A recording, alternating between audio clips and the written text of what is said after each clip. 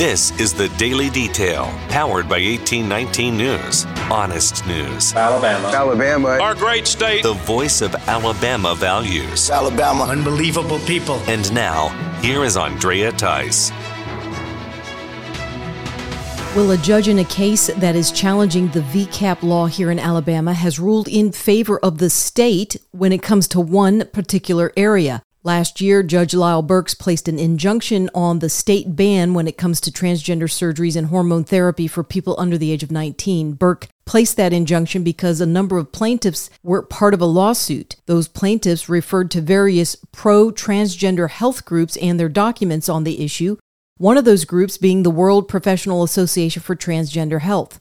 The state attorneys have requested that the plaintiffs provide them with those documents. However, the plaintiffs in the lawsuit filed motions to quash and keep that from happening, saying it was a burden and an irrelevant request. Now, Judge Burke has ruled in favor of the state attorneys in getting those documents, saying that the documents from WPATH and what studies they've done, as well as diagnostic standards and standards of care for pro-transition of minors, is unquestionably relevant. And the defendants in this case have a right for further inquiry about this group's conclusions. Alabama Senator Tommy Tuberville had a face-to-face interaction with Department of Defense Secretary Lloyd Austin this week. Tuberville had a phone call with Austin last week, and it was all over the issue of the Department of Defense and its new policy to assist female military members in getting an abortion. Over the past 40 years, I don't recall one military person ever complaining that we weren't performing enough abortions.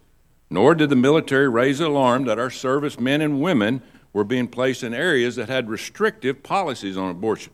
Poland's restrictive policies, Japan, Djibouti, all these theaters have abortion policies. Yet our military changed the policy to do this job in these different theaters.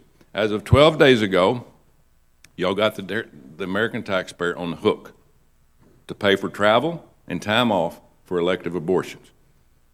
And you did not make this with anybody in this room or Congress taking a vote.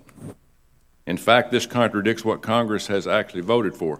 Most of us, some of us in the room, if not all senators that have been complaining about this, have voted for the Hyde Amendment many, many times. But now my colleagues on the left think this abortion issue is good for a campaign, and that's what this shouldn't be about.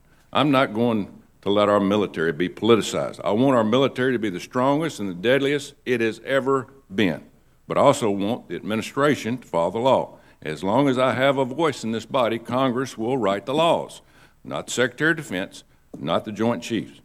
It is not a law, it is a policy, and so, we obviously don't pass laws in the Department of Defense. But again, I assure you that we have great respect for this body, Congress, and we will do everything within our power to make sure that we continue to work with Congress.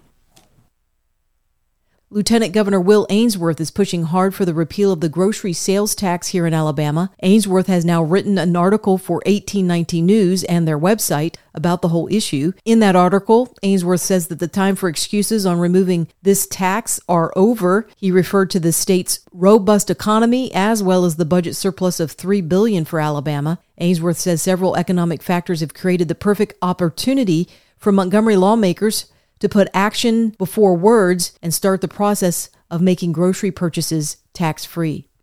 The Alabama Attorney General's office is connecting a recent criminal charge of a man in Marshall County to the open border policy of the Biden administration. 39-year-old Dioniso Ramos was arrested in Albertville this past March 9th. Back in 2022, Ramos was arrested for sodomy involving an underage boy in Marshall County, but he was released by the U.S. Immigration and Customs Enforcement Agency to be deported rather than face charges. Ramos was not deported, or if he was, he returned back to the U.S. pretty quickly. A concerned citizen spotted Ramos recently at a store and notified the Marshall County Sheriff. Ramos is now being held without bond and will face the 2022 charges. AG Steve Marshall says that Alabama has become a border state due to the disastrous immigration policies of the Biden administration, which has brought a crime wave to our streets.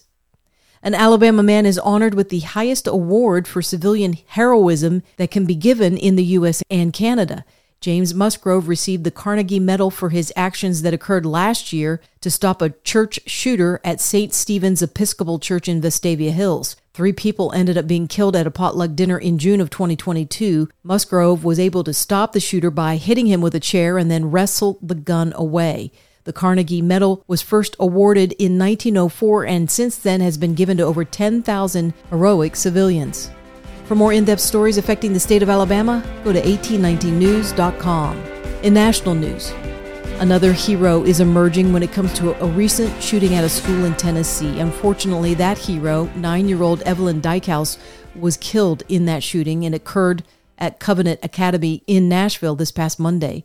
School security cameras now show that the little girl heroically tried to pull the fire alarm at that school in order to alert other classmates. A 28-year-old transgender shooter had entered the school and attacked the facility, killing 6 others before police entered and shot her. Will Kinney and Hallie Scraggs were other 9-year-old classmates with Evelyn who died that day. The parents of Evelyn described their daughter as a shining light and say they are completely broken by this loss. She was the only girl in that family with 3 other brothers. 3 other adults were also shot and killed in this shooting: headmistress Catherine Kuntz, substitute teacher Cynthia Peak, and school chef Mike Hill.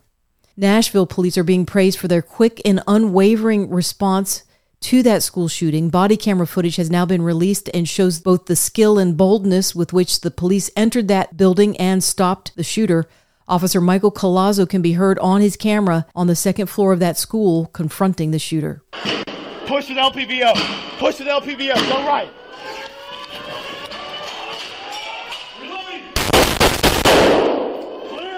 Move! Move!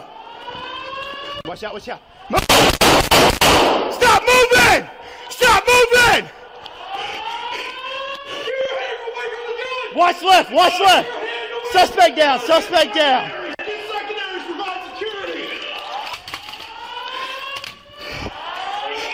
Hey, hold the air.